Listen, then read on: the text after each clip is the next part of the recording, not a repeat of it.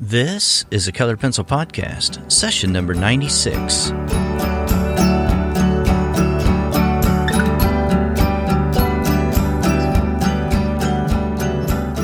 Welcome to Sharpened Artist, a Colored Pencil Podcast, where we discuss in detail all things in and around colored pencils and the colored pencil artist.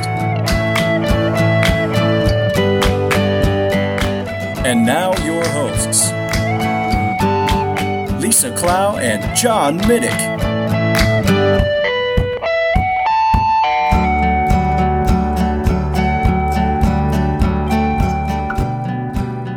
Hello, my name is John Middick, and I'm joined by my co-host Lisa Clow of Lockery Fine Art. Lisa, what is going on? Okay, why does that question stump me so much where I just cannot think of an answer? I'm like, I don't know. How are you, Lisa? I am good. How are you doing? See, I'm never better. Okay, that's good. Well, this is the show about colored pencils where we give you the art facts without all the fluff. So, Lisa, what are we talking about today? We are answering questions about colored pencil from our listeners. All right, yeah, we're doing this the entire month of March, and we've got one more show of Q&As after today's show. So next week, we've got one more Q&A show coming up for you. So the first question comes from Karen, and she writes, "First, I'd like to thank both you and Lisa for such an informative and entertaining podcast. It's the highlight of my Monday, and no matter what the subject, I always learn something. My question is about signatures. I always get nervous when I get to that point. You don't want to mess up a perfectly good drawing with something too noticeable, childish if printed, or in the wrong place. Also, I've heard it said that you shouldn't sign any autograph the way you sign your checks. And finally, add a year, date, or not. I've seen it both ways. Thank you so much for your time." Okay, so as for you shouldn't sign your name as you sign your checks. Now, I personally don't because I don't use the same name. Also, I don't think that's such a big deal. Realistically, when fraud comes into play, that's usually not the way it's done. I don't know how many of you have been victims of identity theft and all of that. That signature is usually not that easy to copy, and that's not how people normally go after you. So I don't think it's... Yeah, especially in this day and age. It really doesn't matter it may have been a bigger deal 20, 30, 40 years ago. If that's the reason why you're asking that. Yeah, it's not such a big deal now. So that isn't something that I would worry too much about. However, you're probably not going to sign your name the way you would your checks anyway, because most people don't sign their first and last name on a painting. They usually go with just their last name, or some will do just the first. But I don't see too many artists sign the full name, let alone have it come out just like it would on your paintings or on your check, because it's a different medium. It's either a pen on a flat piece of paper or colored pencil or painting. It's not going to really look exactly the same anyway. So I really don't think that's something to be too concerned about. As far as where to sign it, it depends on the piece. Normally, I'll sign in the bottom right or left-hand corner, but sometimes that isn't the best look. If I'm doing a marine painting, where it's over and underwater, you're seeing both, I will usually sign my name at the waterline. I like how that looks. How you want to sign as far as your date or anything else, that's up to you. I do include the year. It's worked into the design of my signature because my signature is kind of I end up making it sort of a square. Well, I guess it's more rectangle than square, but when I sign it on the H kind of loops down. On the left of that is where the year goes. On the right, I add a little symbol. So it just kind of squares out. That's just how I sign mine. I recommend try several different ways on a piece of paper and figure out how you want to sign that before you do that on your artwork, but really spend some time designing it. There are many art schools who have an entire class dedicated around designing how you're going to sign your name for your artwork. I knew a lady for a while who used to sign, her name was Joy, and she would draw a J, and then the O and the Y were within that J. It was just a really neat design. So there's a lot of different ways that you can do this. I just recommend spend some time. Spend a whole day and really try different ideas. Yeah, I really love the fact that you're concerned about this. I love it that you're thinking about this, because I tell you what, you've seen it done poorly. You've seen it look really awful, and it's just sort of a detractor. You look at the nice artwork, and then you see some large, hideous-looking signature, and like, whoa, what happened there? So yeah, one of the things you can do also is just take some computer paper and cut out little squares or whatever it is, and put your signature on that, and then kind of place it around on your project and see where it might look best, that sort of thing. Something you can try. I just go with my first initial and then my last name, and then there's other information, typically if it's a commission piece, that I'll put on the back of the drawing and have that available to the buyer. But I don't put a date. You can do that if you want to. It doesn't really matter, I don't think, one way or the other. But I don't sign it the way I sign my checks, because I don't really sign any checks maybe once or twice a year, and that's horrible signature. Anytime I'm signing anything, that's terrible. But if I'm signing at the grocery store, making a purchase or something, I just do a smiley face or something. It really doesn't. Those signatures, they don't really matter too much anymore, right? We're in a digital age. Yeah, you can be stolen from without having ever... Yeah. No one ever saw the signature, so that's not really such an issue anymore. Yeah, but don't get nervous about this. Just go ahead and, test it out, try different things, and try to make it look as artistic and like it is balanced and it goes where you placed it in a very nice way, and it looks nice, So that's something just to keep in mind, that you want it to not be something that's detracting from the rest of the piece. But you don't need to hide it completely either. I've seen where some artists, they'll do a painting and then they'll sign it with bright red, and there's no red anywhere else in the painting, and that's automatically where the viewer's eye now lands. That's horrible. Don't do that. Yeah. But I've seen where artists think, well, I'm just going to sign the back. Well, what's the point? People are buying into the artist as much as they are the artwork. If there's no signature, you just lost a lot of value on that piece. You want people to be able to clearly see your signature. You just don't want that to be where their focus lands. Yeah, be proud of your work. Sign it. Sign it on the front. Question 2 is actually going to be a 2-part question. The first part says, "Hi, John and Lisa. I'm thinking about teaching colored pencil classes. I taught how-to classes to new hires and to other employees where I worked and was a substitute teacher for a while. So I'm fine with teaching in general. I feel I'm a pretty good artist, but I'm not sure if I qualify to teach colored pencil art. When did you feel you were ready to teach these classes?" All right. Well, let me just weigh in here real quick. I mean, one of the things about it is you don't have to be like this teacher that has taught 35 years of art. You don't have to do that, because it depends on who you're teaching. And if you're teaching people that are just a few steps behind you, and especially if people are asking you about your artwork and how you did certain things, and if you feel comfortable and confident in explaining it, it might be a good time to evaluate whether you want to start teaching. So that's kind of what I did, is I started having questions from people, and they started asking me and sending me messages and emailing me. And so then it was kind of a logical step to start teaching. But, as far as having teaching credentials and being certified as a public school teacher and all that stuff, that really doesn't matter at all. And you can still teach art if it's something that you're able to do. If you're able to explain things and you're able to break things down in simple steps and something that is methodical and easy to follow, then you can probably teach. And if it's something that you desire to do, he who teaches learns, right? So there's a different thing that happens in your brain when you start teaching something. You start thinking about it and assimilating the information differently than you would otherwise. And it's a different thing. So I commend you for thinking about this and wanting to do it. And there's nothing as fun as teaching. It's thrilling. I love it. Yeah, and I think, too, if you are just getting started out, start by teaching a class for beginners. Yeah. So that's going to put a lot less pressure on you. I mean, I wouldn't jump into saying that it's an advanced class until you get a little bit more comfortable with teaching and you see how everything goes. But teach for beginners, or you can teach like preteens. I always found that students, once they hit about 12, started really being able to focus and draw just as well as adults. So that was a great, great age. That was actually... preteens and teens were the age that I started with when I started teaching years ago.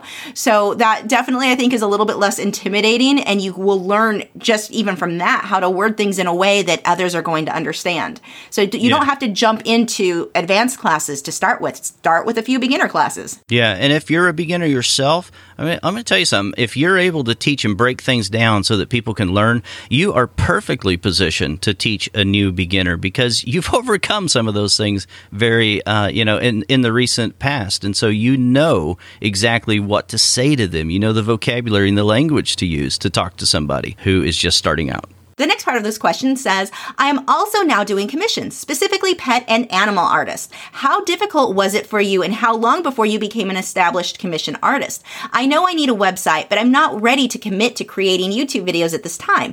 Did you advertise in specific newspapers and magazines or on Craigslist? This is probably a stretch, but did you go door to door and leave flyers on cars' windshields? Do you think having a blog site is more effective than just having a static website, or do you think having both is better? I understand that people pay for the name of an artist, but do you think there is a minimum price to charge for somebody new to commission work?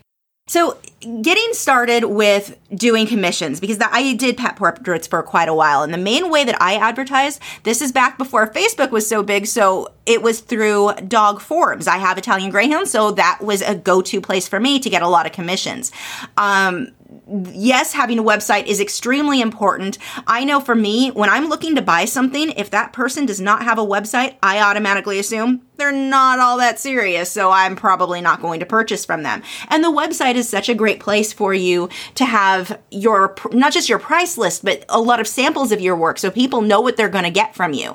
I think that that is just really, really important. Having the blog, and I didn't use mine for the first several years. Well, actually, when I did pet commissions, I wasn't using my blog hardly at all. So I don't think that's necessary, but it is a good habit to get into because that gives you fresh content on a regular basis, which is going to help you for SEO and people finding you through search engines long term. So there is definitely a benefit to doing that. For a lot of the advertising, once Facebook started getting going better, what I would do is have giveaways on my Facebook page. Make sure you read Facebook's terms of service because they are very strict. Like you can't ask somebody to like your page. You can't ask them to share the post in order to be entered. Those are all violations. People do it all the time, but I'm not willing to risk my page for an infraction like that. So make sure you do look up terms of service on having giveaways. But what I would do is have a giveaway of a pet portrait. So what was happening was people would sign up for the giveaway, but then now because they've shared it with their friends, they got other people to look at it. Now those people are aware that I do pet portraits, and some of those are going to potentially be my future customers or future clients.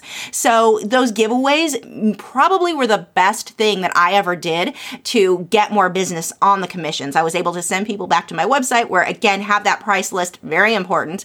That was one of the most effective things that I've done. I tried Craigslist. The problem with Craigslist is they think that you're an advertiser, and I kept getting my posts flagged. So not for the giveaways, just for doing pet portraits in general. It got to where it was just annoying because most of the posts I posted there were getting flagged, and I don't know how to word this in a way that's like kind of PC, but most of the people who are shopping on Craigslist are not looking for fine art products. They were looking for free couches and free things, not for higher end items. So Craigslist, I just never had good results for. I even advertised for teaching classes on Craigslist. I mean, it's free, so it's not a big deal, but those kept getting pulled as well. Anytime you were doing anything you might make money, it seemed like people wanted to flag the site. And it may be an improper flag or an improper report. You are allowed to post those, and a lot of what I was posting was completely legal, but people would flag it anyway, and I kept having those posts removed, and it just got to the point where it was not worth my time to do anymore. So that didn't work. I think putting flyers on a car's windshield is a terrible use of your time. That you are probably not going to have anyone who's interested. When I was younger, I thought this was going to be a great idea. No, you're spending a ton of time going around basically creating trash for that parking lot. It costs you a lot of money to print, and you're not hitting your target market in that case. You're hitting random people who probably have no interest in having a pet portrait done. I mean, if you look, let's say you've got a car or a parking lot full of 100 cars, realistically, how many of those people are going to be interested? So the trouble of putting your flyers out, which, by the way, in most cities is illegal. You're not supposed to do that anyway, so you could get yourself in trouble for littering. A lot of problems with doing that. I think that's just not a really good use of your time. In which case, it would be better to talk about that in groups on Facebook. So let's say you've got corgis. Is there a corgi group that you can share some paintings you've done of your dog? You don't generally want to go into those and go, oh, I'm a pet I'm selling my pet portraits. Share yours, and people will ask, oh, this is awesome. Do you do this? Can you do one for me? Then you can share the link in the comments to, oh yeah, this is what I do. Here's my website. You have to be smart about how you do this on Facebook so that you don't get kicked out of groups. I've had this happen a lot where I was sharing. Even better, get one of your friends. Let's say you painted a Rhodesian Ridgeback and your friend has that breed. Have them share it within a Rhodesian Ridgeback. Look what my friend just painted. Here's, check out their stuff. That way it's not you being spammy. It's the a friend sharing something they liked, that works way better for advertising on Facebook. So I think those are much, much better uses of your time than going and putting out advertisements that way. The same thing with newspapers. Most people don't really use newspapers anymore. So I don't think that that's going to be the best use of your time and your money either. I'm pretty sure you just made up some of those dog breeds. I did All right, not. so anyway, the just kidding. The car windshield thing, here's the thing. Don't go door to door either knocking on doors. It's about the equivalent of that. And what's something that happens to you if you find something on your windshield that you're not interested in? You're irritated. You're so mad. I am. And I'm like, ooh, I don't like that. I don't Why did like you this touch person. my car? You know. Yeah, it can do damage to your reputation. You don't want to do that. So, it's just not a good bang for your buck. So here's the thing with regard to, also with Craigslist, I have to agree with you, Lisa, on that. It's just not the market that you want. We live in a day and time now where you have a lot of opportunities. You can advertise online if you want to do that. But I wouldn't start there. Here's the thing. When you're starting out doing commissions, who is your sphere of influence? You got to think about that, and then think regionally as well. But start with your family and friends and let them know that you're serious about doing your artwork and you would like to take commissions now. And if they're not going to commission a piece, a project from you, then they'll have somebody that they know that probably will. And that's kind of how I started out. And the word of mouth will travel, and they'll see your work and they'll like it. You could also do some local art shows if you wanted to, but put it on your business card if you have it there. Put it on flyers if you have those there if you're in a physical space. Let people know. Put it on your website. You take commissions, that kind of. Don't bang everybody over the head with it, but make sure that it is apparent and very out there, and you're upfront about it that you take commissions, and have a price list and be very transparent about that. Know what your prices are going to be. And as far as that goes, you did mention that, right? Yeah, you talked about the pricing. Where is that? I'm trying to look it up here. Okay, well, you did talk about pricing, even though I can't even find it. I understand that something that people pay for the name of an artist. Oh, there it is. That there is a minimum price range to charge when new to commission work. Yeah, well, the thing is, and Lisa and I have talked about this in the past on past shows, but you want to start lower. That you don't start at the top of the market, but you want to start lower than you would, a few years down the road. But here's the thing: pricing is such a nebulous kind of thing. It's a flim-flam deal. You can price wherever you want. But if you want to sell work, you've got to price it where it's competitive. And so you have to kind of know your value a little bit. And there's a lot of things that would go into making that decision. But just know that you don't have to end up where you start, but start at a reasonable price. Don't give it away. I see some people on Facebook, I see it in some of these groups, and they talk about they're doing portraits for $60 or $150 or something. Why like, bother? That is not even worth my time. I don't even care if it's an artist trading card. I wouldn't do it for that amount. You've got to figure out, what is your time worth? And my time, and I think yours as well, Margine, is worth a lot more than that. So think about those things. Okay, now the blog, as opposed to having a static website. Now, I think that you should have a website. And if you're not ready to blog or do YouTube videos, there's no rules on this. You don't have to do YouTube videos. You don't have to blog. But the more content and the more you can put around your branding, the better. And so if you're not ready to do something like that, that's okay. But at least change up your website then once in a while and put some of your commission work in your gallery, unlike what John Middick does. But put things out there, and keep it updated a little bit, and then talk about on social media or wherever you're going to be, interacting with people, talk about the fact that, you're working on this or that. And I think Instagram's a really good one to try to get active in. But, post in progress pictures and talk about the fact this is a commission and that sort of thing. And I think you'll be surprised that, you'll start being able to have commissions faster than what you think. Now, one of the things that you really want to keep in mind is who your target market is. You want other people who have pets. So where are places you can go to potentially do this? You may want to try to work with a rescue. If you've got a rescue you know of of, who every Saturday or every other Saturday, they're at Petco. See if they will work with you in that you give them a percentage of any commissions you make. Maybe they'll let you advertise there. Maybe they'll let you set up and paint dogs while, maybe paint one of the rescue dogs while you're there, because then people walking into the pet store, this is your target market. One of the best places to go. That's a very good tip. Yeah, one of the best things you can do when you get to the point where you can afford it, because it is going to cost you a bit, set up booths at dog shows. That's going to be more beneficial than an art show. A dog show has it's all dog owners and dog show people. Trust me, I'm one of them. I used to show my 2 studio assistants. We love everything to do with our breed. So if I could get anything that had an Italian Greyhound on it, I was going to buy it. So that is not just going to help you with getting commissions, which you would advertise there. You'd have samples of your paintings displayed. If you have prints of a lot of the breeds that are at that dog show, those are going to sell like hotcakes, because you're at the exact place. There is no better place for a pet portrait artist to go than a dog show. No, that is very good advice. Yeah, because just like you said, you want to go where your market is, and you want to interact with those people, and not be, not doing it in a salesy kind of way, but you want to be part of the group. All right, well, those are a few questions we had this week, and we've got more coming to you next week. And if you have a question you would like featured here on the show, you can reach out to us anytime, podcast@sharpenedartist.com. Interact with us in the Facebook group, Colored Pencil Podcast, over there in Facebook. And you can go to our page, sharpenedartist.com/Q&A, and submit your question there. And thank you very much for joining us today. If we haven't said it lately, I really appreciate you over there. And come back and see us again next week, and we'll talk to you next week. Bye. Thanks for listening to this week's episode. All the show notes can be found at www.sharpenedartist.com.